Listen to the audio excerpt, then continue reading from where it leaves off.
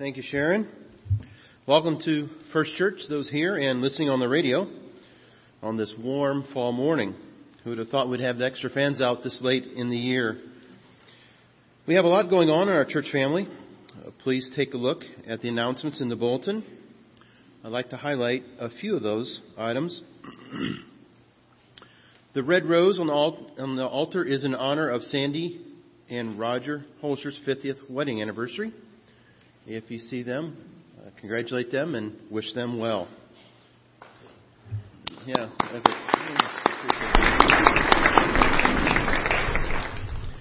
The white rose is for Miss Lila Phillips, who will be baptized here today. So welcome to those guys and their family who's here to celebrate that occasion with them.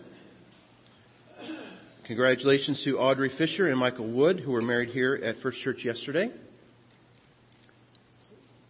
The blue jug is on the steps to support flood victims. Donations will assist the Salvation Army, who is already on the ground providing aid. The consistory has called for a congregational meeting today immediately following the morning service for the purpose of approving the repair and sealing the east wall of the church and discussing upcoming large business building projects. The barrel for one warm coat drive is in the Heritage Room until Friday, October 13th, if you donate clean, used, new coats. Pastor Joel has an update for the nursery. Thank you. Just want to take a moment and just remind you all about our nursery ministry here at First Church during this service. It really is a blessing to many people. It's a blessing to those children as we take care of them and play with them and show God's love to them and pray for them even. It's a blessing for them, and it's also a blessing for young families with young children, so that they can be a part of the worship service without having to be focused on their children, and they can set aside that time to focus on God and worship Him through that if that's what they choose. If they choose to use that ministry. I'm up here this morning. There's several Sundays between now and the end of the year that we're still looking for nursery workers. If you are able and willing, there's a sign-up sheet on the front pew here, just in front of where I was sitting, and I encourage you to take a moment after the service to look at the calendar and see if there's a day there that you could volunteer to be a part of the nursery. It really is an important thing, and it's a blessing to those families that take advantage of it. And one way that we can serve and give back to the church and the community is by taking time to take care of those children that are so important, such an important part of this church. So if you're able to, I encourage you to take a moment, take a look at that calendar and see if there's a Sunday there that you can sign up between now and the end of the year. Thanks. And now would you please rise with me as we prepare for worship this morning with a reading from Isaiah 55. For my thoughts are not your thoughts, neither are your ways my ways, declares the Lord. As the heavens are higher than the earth, so are my ways higher than your ways, and my thoughts than your thoughts. And now let us sing, Blessed Be Your Name.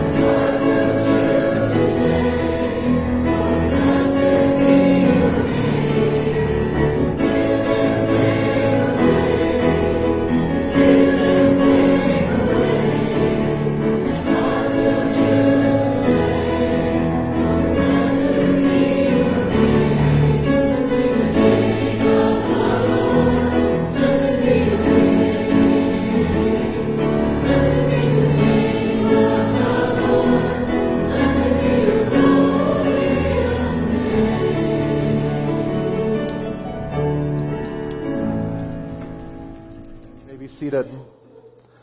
This time I'd like to invite forward the family of Lila Ray Phillips as we welcome her for baptism this morning.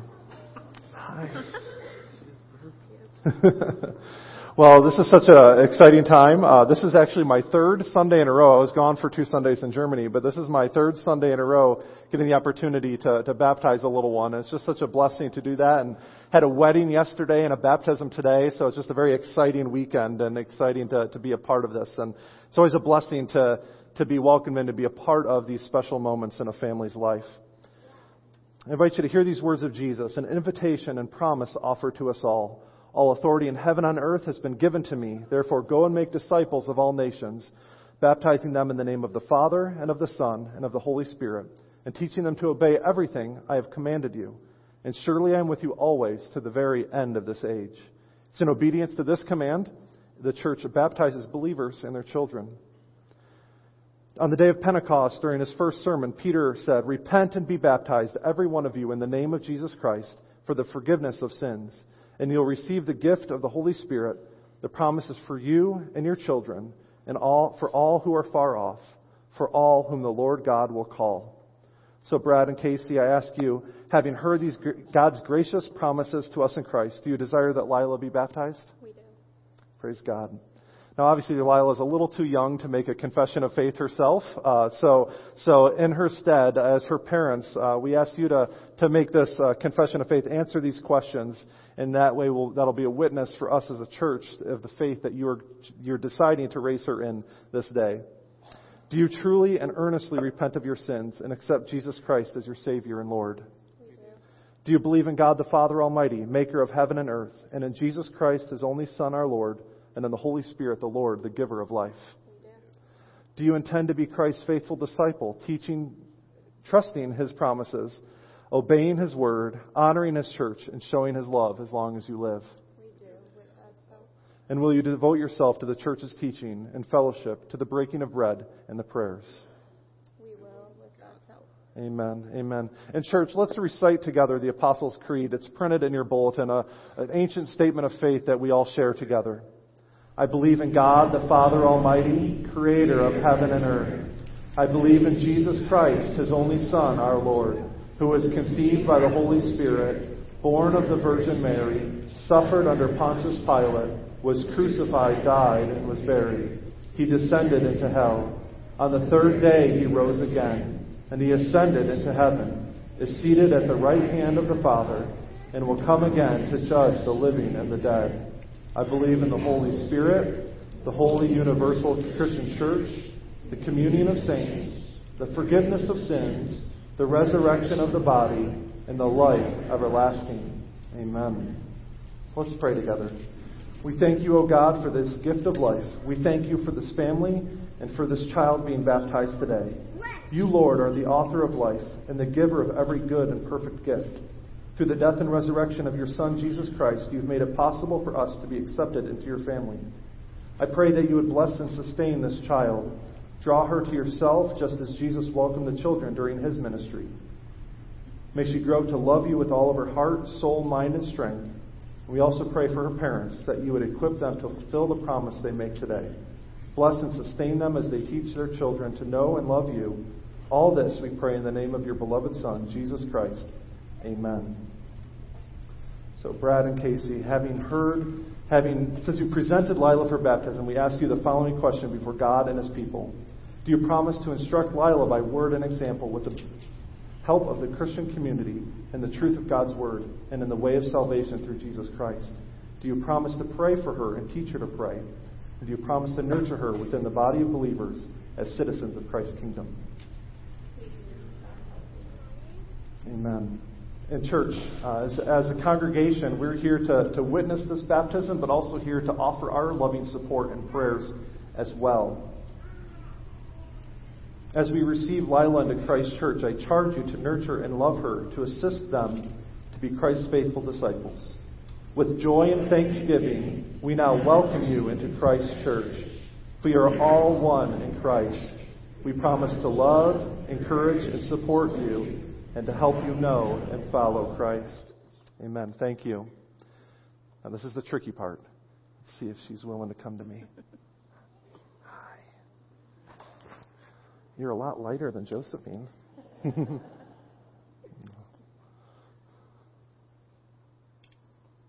Lila, I baptize you in the name of the Father, and of the Son, and of the Holy Spirit. May the Lord bless you and keep you. May the Lord turn his face towards you and be gracious to you. May the Lord turn his face towards you and give you peace. Let's pray.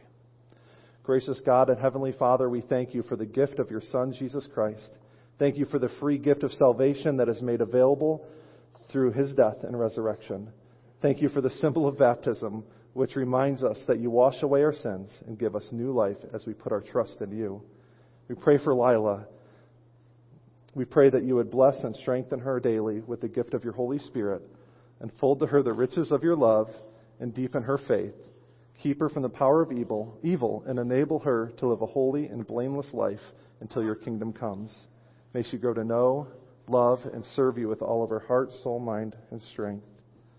And look with kindness on Brad and Casey. Let them always rejoice in the gift you have given them. Grant them the presence of your Holy Spirit, that they may bring up Lila to know you, love you, and serve you and her neighbor. Through Jesus Christ our Lord. Amen. Amen. As they return to their seats, I invite you to take a moment and greet your neighbor and greet them if you happen to be near them. And as they're doing that, I invite the children. Good morning. Good morning. How are you guys today? Good. So, how many of you have ever gone on a journey? Do you know what a journey is? Okay. How many of you have ever gone on a journey, but you really didn't know where you were going? Have you ever done like a surprise kind of thing where mom and dad put you in the car and they don't tell you where you're going? How do you think that would that be scary? Would that be exciting? Exciting? Yeah. Maybe kind of scary? Yeah. Yeah. Well, in our scripture today, God said to Abram, leave your country, your people, and your father's household and go to the land I will show you. Okay? So he's saying, leave everything and you're going to follow me. Now, what if I put this blindfold on, are you Kayla or Lena? Are you sure you're Kayla? Yeah. You're not trying to pull one on me? Okay. So Kayla, what if I put this blindfold on you and I told you to walk all the way to the back of the church and get me a Bible and come back? You think that would be easy? Well, yeah, you got a pretty straight shot to the back here with the aisle, don't you? Okay. But what if I tell you you have to weave back and forth in between the pews? Would that make it a little bit more challenging? Yeah. Yeah. It could be a little bit scary. Okay. And that's kind of how Abram is feeling today. This is a little bit scary. He is just really not sure about what God is asking him to do. But he knows that if this is something that God wants him to do, he has to have faith and he has to trust God that it's all going to work out. Okay? So sometimes when we have new things to try, like maybe riding our bike for the first time without training wheels, that's a little scary. Because what if you fall down and get a boo-boo? Or what if it's the first time you're going into first grade? Hey, I know how to ride my bike all by myself. Yes. At Gigi's house. Oh, good. And what if it's your first day you get to go to Sunday school? Is that kind of exciting? I do. Yeah, that's kind of exciting. And maybe you got to move into a new Sunday school classroom. Those are all things that you're just really not sure what it's going to be like. Did you get new shoes? Cool. So, we have to put our faith and our trust in God when we're trying new things to know that He is there with us and He is going to take care of us. He's never going to leave us. Okay? So, as we listen, He loves us. You're right. Because God loves us, doesn't He? Good job. So, as we go out and we try new things, I want you to remember that God is always with us, no matter where we go and whenever we try new things. Mm-hmm. So, let's bow our heads. Dear Heavenly Father, we are so grateful that you are with us wherever we go. Please know that we depend on you. And we love that you are with us wherever we go. This week, we're going to face lots of new things, but we know we can do it because you will be with us. In Jesus' name we pray. Amen. All right, guys, have a great week.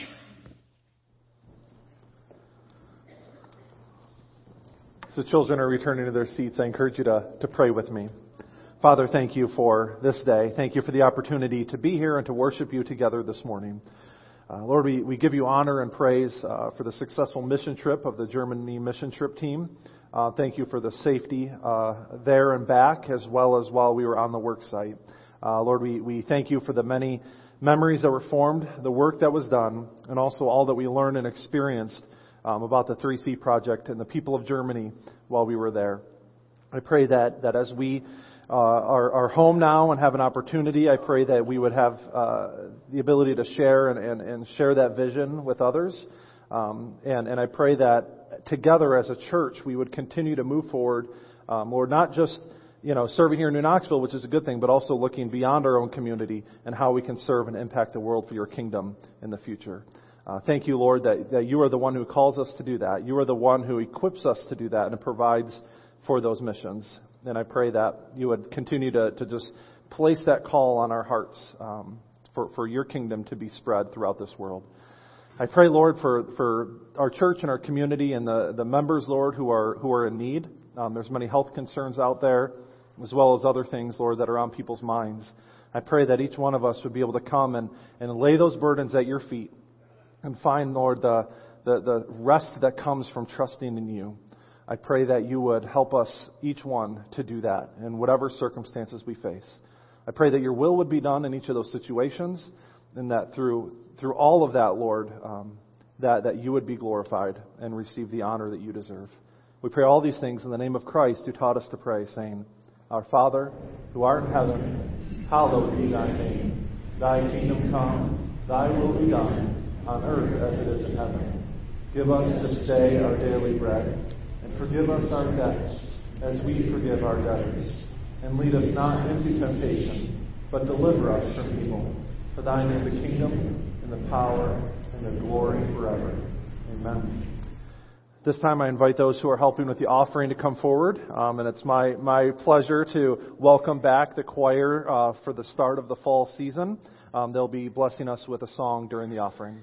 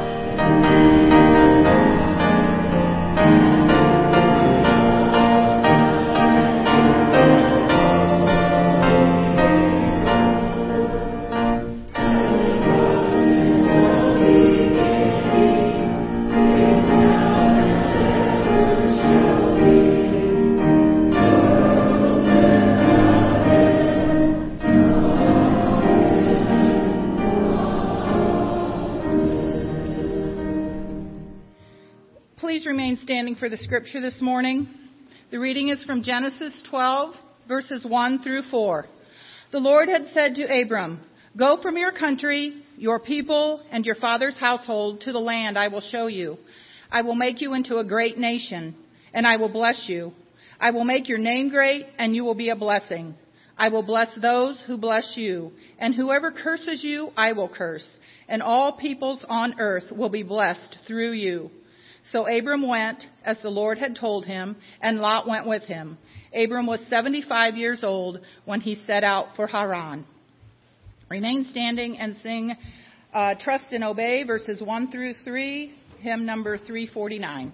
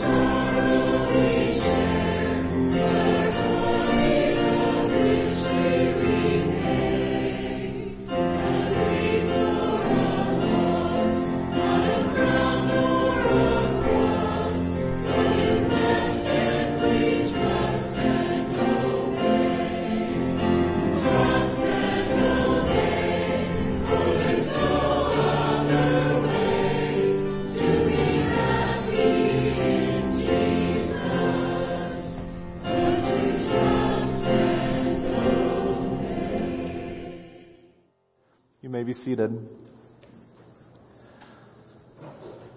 Father, I thank you for this day. Thank you for the opportunity to be back here with the church once again, and pray that you would bless this time we have this morning as we open your word together. And I pray that you would give me words to speak and open up all of our hearts to what you have to say to us this morning. In Christ we pray. Amen. Before we get started, I just want to make one note about the Germany mission trip. Once again, thank you for all of your support, not only financially, but especially through your prayers. I know we were very blessed to have gotten to go there, and we know it wouldn't be possible without the prayerful support of this church. Not everyone could be here today, so next week we're going to take a moment during the service, and kind of like we have a mission moment when other missionaries come, we're going to take a moment during next week's service in order to share a little bit about our experience and what we saw and what we did while we were there. So if you're interested in hearing more about the trip, tune in next week. You'll get to hear a little bit about it. But probably the most important thing to do is ask one of us. There's no way we could stand up here in 5 minutes and explain all that we did and all that we experienced while we were there. And really the best way to learn about something is talking to someone face to face about it. So I'd encourage you to find one of the 9 of us, ask questions, ask how things go, and I'm sure you'll get an earful back in response. So I encourage you to take time this day, this week, over the next couple weeks to speak with us about it. It was definitely an eye-opening experience and a blessing to have been able to be a part of that. So once again, I'm back with you this morning, and we wrapped up our series on James before I left, and so we're beginning a newer series this fall, and we're going to be looking at the life of Abraham and several key events in his life. We're not going to be going verse by verse through his entire life there. There's going to be parts that we kind of skim over. And of course, if you're able to, I'd encourage you to read those on your own to kind of fill in those gaps. But we're going to focus in on 5 main events in Abram's life and what they can teach us about our trust and our faith in the Lord. The overarching theme, I would say, of Abraham's life is a faith that works, a faith of trust in God and of active obedience, which is really a great follow-up to what we learned in James, if you think about it. We saw a lot of teaching about what it looks like to have a faith in action and a faith that is alive, and we see a model of that for us in the life of Abram. And so before we jump into this passage from Genesis chapter 12, I just want to kind of set the stage for you for a few moments about where we're jumping into the story of Scripture. Genesis chapter 12, verses 1 through 4 is our passage today.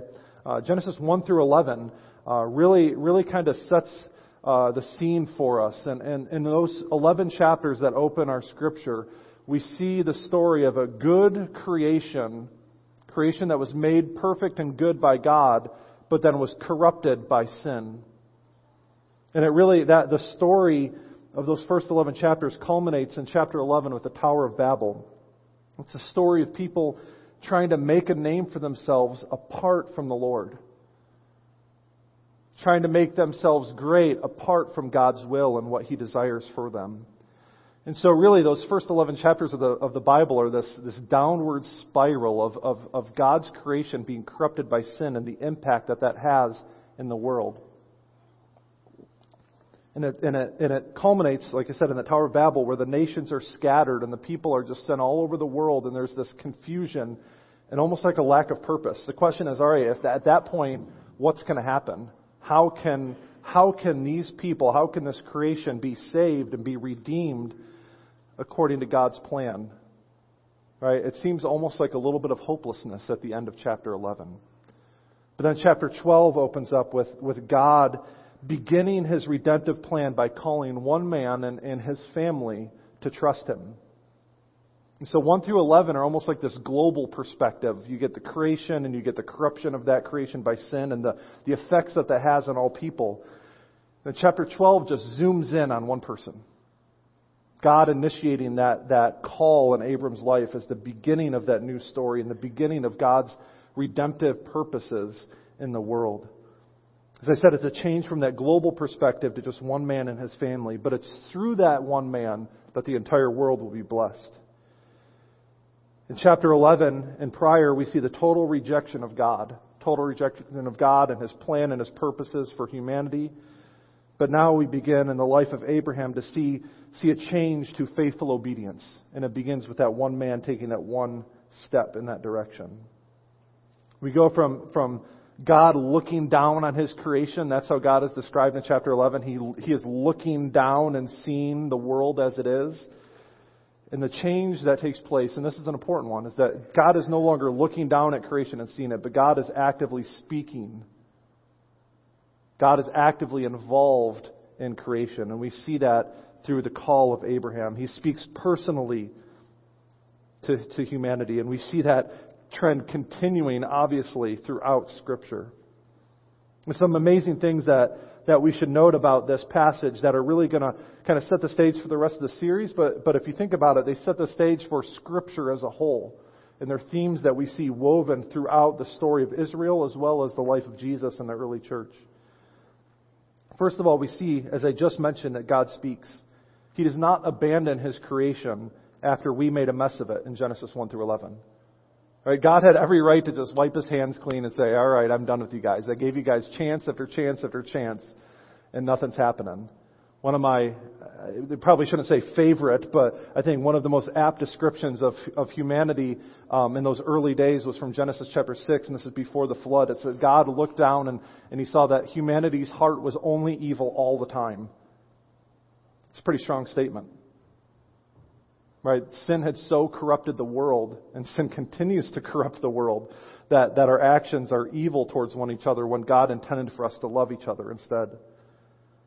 But He didn't abandon us. Instead, He enters into that story. He becomes a personal God who speaks directly to Abraham.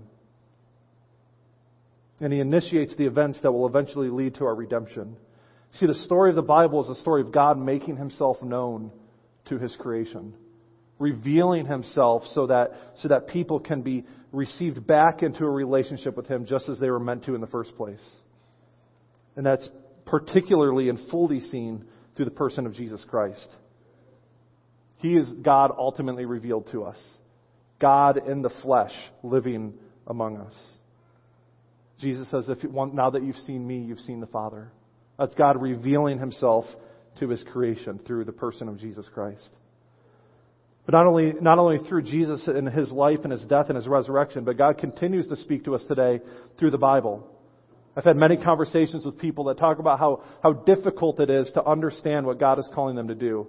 How difficult it is to hear God speak in their lives. And I can sympathize with them to that extent. But the one thing I always try to bring back is that it's easy to hear God speak because He's spoken to us through His Word. Right? This is God speaking and revealing Himself to us. And if we want to hear God speak, we need to be reading our Bibles. If we want to hear God speaking to us today, we need to be in His Word. And the trick, and we'll kind of cover this here a little bit later, but the trick is taking God's Word and then applying it to our own situation in our own lives. Taking what we learn about God, what we learn about Jesus, what we learn about the Holy Spirit, and applying it to our own lives. That's where the trick comes in, but we'll talk about that in a little bit. But God continues to speak loud and clear to us through His Word. We just have a hard time listening, don't we? We don't take the time to listen. We don't take the time to really be in His Word in order to hear God speak. So the first thing to notice is that God speaks. God initiates that conversation with Abram, and as well as with us through His Word. The second thing to notice is that God is the main character in this passage, and every passage in the Bible. Think about it. We talk about the story of Abram and his faithful obedience and all that he does throughout his life. But if you look at this opening passage, it's pretty obvious to see that Abram, he'll change to Abraham in another story later on. But Abram, for the time being, is pretty passive. He's almost like this innocent bystander on the sidelines. The Lord said to Abram, right? Abram didn't call out to the Lord. The Lord said to Abram, go from your country, your people, and your father's household, and to the land I will show you. And then look at that blessing in verses 2 through 3. It's not Abram doing anything, but it's God. I will bless you. I will make your name great. And then you will be a blessing. That's a passive tense there. God continues, I will bless those who bless you, and whoever curses you, I will curse. And all the peoples on earth will be blessed through you. See, God is the one that's doing all the action in that passage. He's the main character. Abraham, all he did was respond with obedience to what God has done in his life. And we see that throughout Scripture. It's God who's the one who initiates those relationships. It's God who calls people. It's God who makes salvation possible through His Son, Jesus Christ. God is always the main character. We are along for the ride, in a sense. Another thing to notice is that the call of Abraham reverses the effects of sin that we see in those opening chapters of our Bible. God says that He will bless Abram and his family, whereas God's curse fell upon creation as a consequence of sin. Genesis 3, we see that God lays a curse on humanity and creation as a result of their choice to reject His authority. But here we see the beginnings of the reversal of that curse. Instead of curses, God wants to bestow blessing. Adam and Eve were kicked out of the garden. The nations were scattered at Babel, but God promises to give Abraham land. People were lost, they were scattered, but now He's beginning to bring them home again. And it says that all people will be blessed through Abram and his seed. Whereas all people were under a curse because of Adam. So through one man, sin entered the world, but it's through Abraham's family, and particularly his one descendant, Jesus Christ, that all peoples on earth will be blessed. And so this, Genesis chapter 12, verse 1, is the beginning of God's redemptive plan, and it's the beginning of Him reversing the effects of sin that we've seen throughout the first 11 chapters of the Bible. See, the call of Abraham is the beginning of that new story. The story of God reaching out to a broken, rebellious creation. The story of God taking the initiative and and promising to bless all people through one family. It's the story of God reversing the effects of sin and restoring creation to its original goodness. And He invites Abram to be a part of that. Just take a moment to think about that. God could have just snapped His fingers and changed it all, right? He's God. He can do whatever He wants. But instead, He invited Abram to be a part of that story. He invited Abram so that God could work in and through him and His creation in order to restore humanity. And He invites each one of us through Jesus Christ to participate in that story as well. God in Genesis 12, verse 1, He invites Abraham to go to the land I will show you. And Jesus in the Gospels says, come, follow me. It's that same call that God gave to Abram that Jesus extends to each one of us, just in a more personal way. God himself in the flesh came and said, "Come, follow me." See, the problem with Abram is that throughout his life he continued to wander. Right? He continued to make mistakes. He wasn't perfect. Before we even get out of the end of Genesis chapter 12, we see him he's in Egypt, and he begins to lie to Pharaoh in order to protect himself, instead of trusting that God would provide and protect him as he promised. So Abraham continues to wander and continues to mess up, and so God needed to send someone that was perfect in order to receive that perfect example of who to follow and what faithful obedience truly looks like. And that's Jesus. And so Jesus invites us to then follow him.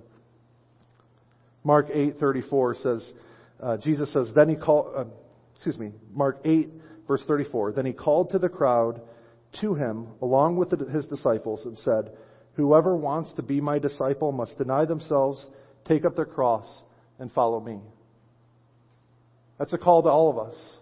If we want to be Jesus' disciple, we need to deny ourselves, take up our cross, and follow him, just like Abram was called to follow God to that promised land.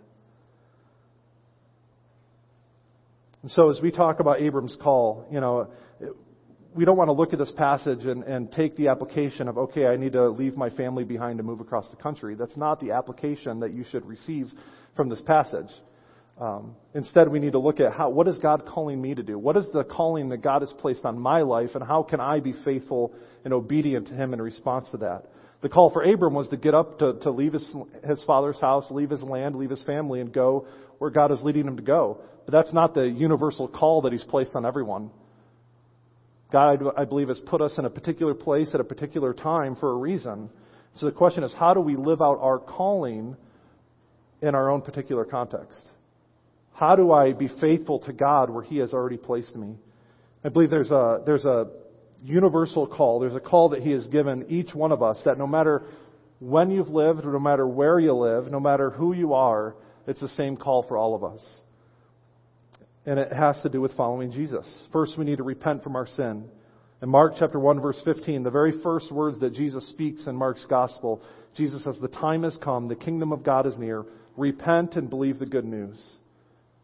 The call of Jesus on each one of our lives is to turn away from our sin and turn towards him. And as I already mentioned, we need to turn from our sin, but then we need to follow Jesus. I've already read Mark chapter 8, verse 34, to take up our cross and to follow him. And that call is so that we will represent Jesus in the world. 1 Peter chapter 2, verses 9 through 10. 1 Peter chapter 2, verses 9 through 10 says, "But you are a chosen people, a royal priesthood, a holy nation, God's special possession, that you may declare the praises of him who called you out of darkness and into his marvelous light. Once you were not a people, but now you are the people of God. Once you have not received mercy, but now you have received mercy." In other words, the call to follow Jesus is for all people, not just for a select few special people like pastors and missionaries. The call is for all of us to represent God in the world. That's what it means to be a royal priesthood and a holy nation. We're supposed to be the light of the world and the salt of the earth, so that when people see us, they see Jesus' love and his goodness represented in and through us. And that's done by a life defined by loving God and loving others. And that comes from the great commandment from Matthew chapter 22, verses 37 through 40. Religious leaders tried to test Jesus and say, which one of these commandments, they had, I think it was about 613 commandments that they had derived from Scripture. And they were trying to trap Jesus and get him to pick one that was the greatest of them all. And Jesus' response was kind of twofold. Love the Lord your God with all your heart, soul, mind, and strength. This is the first and the greatest commandment. And the second is like it. Love your neighbor as yourself. All the law and all the prophets hang on those two commandments. In other words, all of Scripture is fulfilled if you focus on loving God and loving your neighbor. And if you love God and love your neighbor, you're going to represent Jesus well in the world. Do you see how that fits together? And so not all of us are called to leave everything behind like Abram, but each one of us is called to repent, to follow Jesus and represent him in this world through a life defined by loving God and loving others. How you do that in your specific context, That's where the rubber really hits the road, right? That's where you have to be prayerful and look to the Lord and say, all right, God, how do I love you and love my neighbor where you've placed me? How do I be a faithful representative of Jesus at my job, in my family, in my community, in my church? And that's where things may look different. That calling in my life may be a little bit different than it is even in Allie's life. Because we have different callings in terms of I'm a pastor, she's a teacher. And there's a number of different variations of that represented in here in this room and those listening on the radio. How you take that call and apply it to your own life is what makes the difference. Spent some time with Pastor Michael while I was in Germany. He's the pastor that's heading up the church that the 3C project is associated with. And I looked at all that he was doing and all that was being done through that ministry there. And I had to take a moment and think wow, what am I doing compared to this guy? He was, and there's many stories, times that I don't even have to share with you today. But one thing in particular, there's a refugee camp located right there in Knoxville. And one of the things that the church is doing is reaching out to these refugees in their community. And Michael was having one-on-one Bible studies with these people. With a translator, of course, because he's not speaking the language that they're speaking with. And he was devoting time specifically to do that. And that's amazing. But that's where God has placed him in the calling in his church. I can't hold a refugee Bible study in New Knoxville because there's not a refugee camp located in our town. If I try to compare myself apples to apples, that's just not going to work. I need to see how where has God placed me and where has God placed you and figure out how to love God and love others in the midst of that context. Does that make sense? But we're all called to do that. We're all called to love God and love others. And so what does this call mean for us? What can we learn about Abraham's response to the call that can help us understand our own calling? The first is that the call is to trust God completely. Abraham was asked to leave behind his land, his people, and his family. And those things in the ancient world were so important. They were vital to someone's purpose and identity. To leave behind those things would have been to left behind their entire life. And so what God was calling him to do was step out in faith and trust him completely. And you see that through the Gospels as well. Peter, Andrew, James, and John left behind their livelihood as fishermen. Paul left behind his social status. We see the example of the rich young ruler who was unwilling to leave his material wealth behind in order to follow Jesus. See, over and over again, the call of God is for us to leave behind our security and our comfort in order to follow him. That doesn't mean, like I said, that looks different for everybody. You may not be called to empty your life savings account and give it to the church or something like that. I'm not saying that's what everybody's called to do. But what God is asking you to do may require you to be willing to give something up. So the question is, what are you holding on to that you're unwilling to give to God? What is God asking you to trust him with that you're not necessarily willing to let go of? God may be asking you to do that. In order to love him and love others completely, that may mean that some changes need to take place.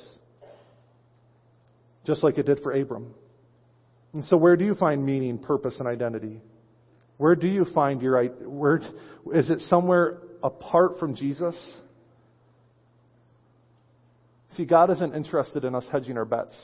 He's not interested in us only going part way and keeping a foot on each side of the fence. God wants us to trust him completely. And again, that looks different for everybody. What it means for me and my family may look different than yours, and that's okay. But it means how is God calling us to love our neighbors and love him? And what does that mean for us in our own particular context? You see, many of us want to be blessed by God. I'd imagine if I took a survey, every hand would go up in this room. Do you want to be blessed by God? Of course. We all do. And many of us are even willing to bless others with what we ourselves have received from God. But not all of us are willing to let go of the control that we have over our lives and follow God into the unknown. See, that's what Abram was willing to do. He stepped out in faith and trusted God with his life. Are you willing to do the same? So we're called to faithful obedience. We're also called to be a blessing to others. God grants His favor to us so that we in turn can bless others with what we ourselves have received. See, we're not blessed for our own sake. It's a very self-centered view. God doesn't bless us just because we are who we are and He wants us to be happy. He blesses us so that in and through that blessing we can then love God and love others with all of our heart, soul, mind, and strength. We need to remember that we're not the center of the story. God is. And God works in and through us to bless others. When I was growing up, I loved reading Calvin and Hobbes. Are you guys familiar with the Calvin and Hobbes comic strip? I have all the collections and everything. And so I was preparing the sermon. One of the comic strips came to mind, and I had to hunt it down. If you know anything about Calvin, he's a little bit of a self-centered boy, and he has this imaginary friend, this pet tiger that he has these conversations with, and the comic is all about their adventures. And so one day they're sitting under a tree, and Calvin says, "Just think, Earth was a cloud of dust 4.5 billion years ago. 3 billion years ago, the first bacteria appeared. Then came sea life, dinosaurs, birds, mammals, and finally, a million years ago, man. Now in 1988, there's me, the pinnacle of creation." And Hobbes just looks at him and rolls his eyes and says, "Oh, jeez." How many of us have that sort of view, though? We think the world revolves around us, and we think that everything happens so that we could find happiness, and we could find fulfillment, and we can be who, the center of our own little universe. But God's call in our life reminds us that we are not the pinnacle of creation, right? All of human history did not culminate in me or you. It culminates in Jesus Christ and what He can do in and through our lives. And so we need to remind ourselves that we are part of a larger story, that God is calling us to be a blessing to others through what He has given us. We don't have to have a lot to be a blessing. Even the widow who offered her 2 little coins gave more than all the others that day, Jesus said, because she gave out of what she gave all that she had. In 1 Peter 4, verses 10-11, it says that each of us should use whatever gift we've received to serve others as faithful stewards of God's grace in its various forms. We're called to return what God has given us to others so that they can be built up, so that they could be blessed, so that they could be encouraged.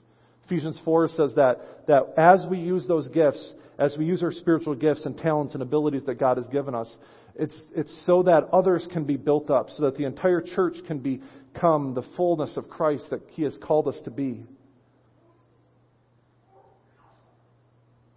And the scary thing is if you think about what the inverse of that is.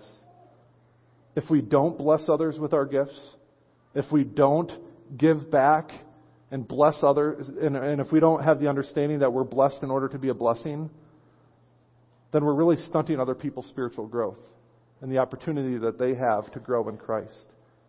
See, God has given us each gift so that we can share it with others and build others up. But if we're not doing that, we're depriving others of that opportunity. And so we're blessed not just for our own sake, but we're blessed to be a blessing. And finally, the third thing is that we're called to obedience. We need to respond to the call. I mentioned earlier that God is the main character of this passage, and that Abraham was simply a bystander. But he did have one responsibility. He responded. In verse 4 it says that he went and he did according to the word of the Lord. God promised to do all of those great things, and it's in and through him that it's all possible. But yet Abram needed to respond, and that's exactly what he did. And God is calling each one of us to respond as well. James chapter 2 talked all about how faith without deeds is dead. For faith is not shown through our actions, then it's not really faith to begin with. Think of birthday presents, right? How many of us actually earn anything on our birthday, right? Congratulations, you're a year older, right? There's nothing there that you have earned yet. We often receive gifts. But what good is a gift if it just stays in the wrapping? What good is a gift if it just stays in the box? There's no value to it until you take it, you receive it for yourself. In the same way, we may know God's promises as it's made known in Scripture, and we may know all about the Lord through that, but if we don't receive it for ourselves, if we don't act on it, if we don't respond to it, then it doesn't really mean much in our own lives. Can you really say that you trust something if you're not willing to follow through on it? Can you really say you have faith in something if you're not willing to follow that faith? I share all these things with you about Abram and how we can learn about our own calling. But the great thing about the Bible, the great thing about stories like this, whether it's Abram or David or any of the prophets or the disciples, even Paul himself, the point of studying their lives and studying the events is not so that we can emulate them. We can learn from them, but the point is not for us to be Abram. And we don't have to be Abram because Jesus has already been the perfect Abram for us. You see, these stories of Abram and his faithfulness, they point us to the person who was faithful for us. They point us to the person who was perfectly obedient for us. And that is Jesus Christ. All nations will be blessed through you, God tells Abraham. And it's through Jesus that fulfillment, that promise is ultimately fulfilled. Jesus left behind the comfort and glory of heaven to become like us. Jesus left behind those things just as Abram was called to leave behind his family and his land. Jesus exchanged our sin for His righteousness. He was blessed so that we could be blessed in return. 2 Corinthians 5:21 says, God made Him who had no sin to be sin for us so that we might become the righteousness of God. He lived the life that we couldn't live. He died the death that we deserved. And He is blessing us with grace that we couldn't earn for ourselves. And just as Abram was called to be obedient in response to God's promises, we see it's Jesus who was perfectly obedient to the Father throughout His entire life. Matthew 5:17 says, Do not think that I have come to abolish the law or prophets. I have not come to abolish them, but to fulfill them. In Philippians 2:8, speaking of Jesus, He was found in appearance as a man. He humbled Himself by becoming obedient to death, even death on a cross. See, we can learn from Abraham's life. We can learn lessons about what it means to be faithful to God's calling. But we ultimately are pointed to the one who is faithful for us, and that's Jesus Christ. So what we need to learn is that we are free to live out the calling that God has placed on our life because there is the one who has already done it for us. Does that make sense? Jesus has already been perfectly obedient so that even though we fall short, even though we make mistakes, and we're not going to live out that calling perfectly, we can receive His grace. And that frees us to live it out the best we can without fear of falling short. Does that make sense? And so as we study Abram's life together, we can see that ultimately it's pointing to Jesus and what He has done for us. Let's pray. Father, thank You that You call each one of us, Lord, not necessarily to pack up our belongings and leave, but You do call us, Lord, to follow You with all of our heart, soul, mind, and strength, to love our neighbor and to love You with everything we have. And so I pray that You would help us, each one of us, to live that calling out in our own lives. And Lord, I pray that You would remind us and help us to put trust in the one who was perfectly obedient to the call, Your Son, Jesus Christ. It's in His name we pray. Amen. Let's stand and in closing sing just verses 1 and 4 of hymn number 350, 'Tis So Sweet to Trust in Jesus.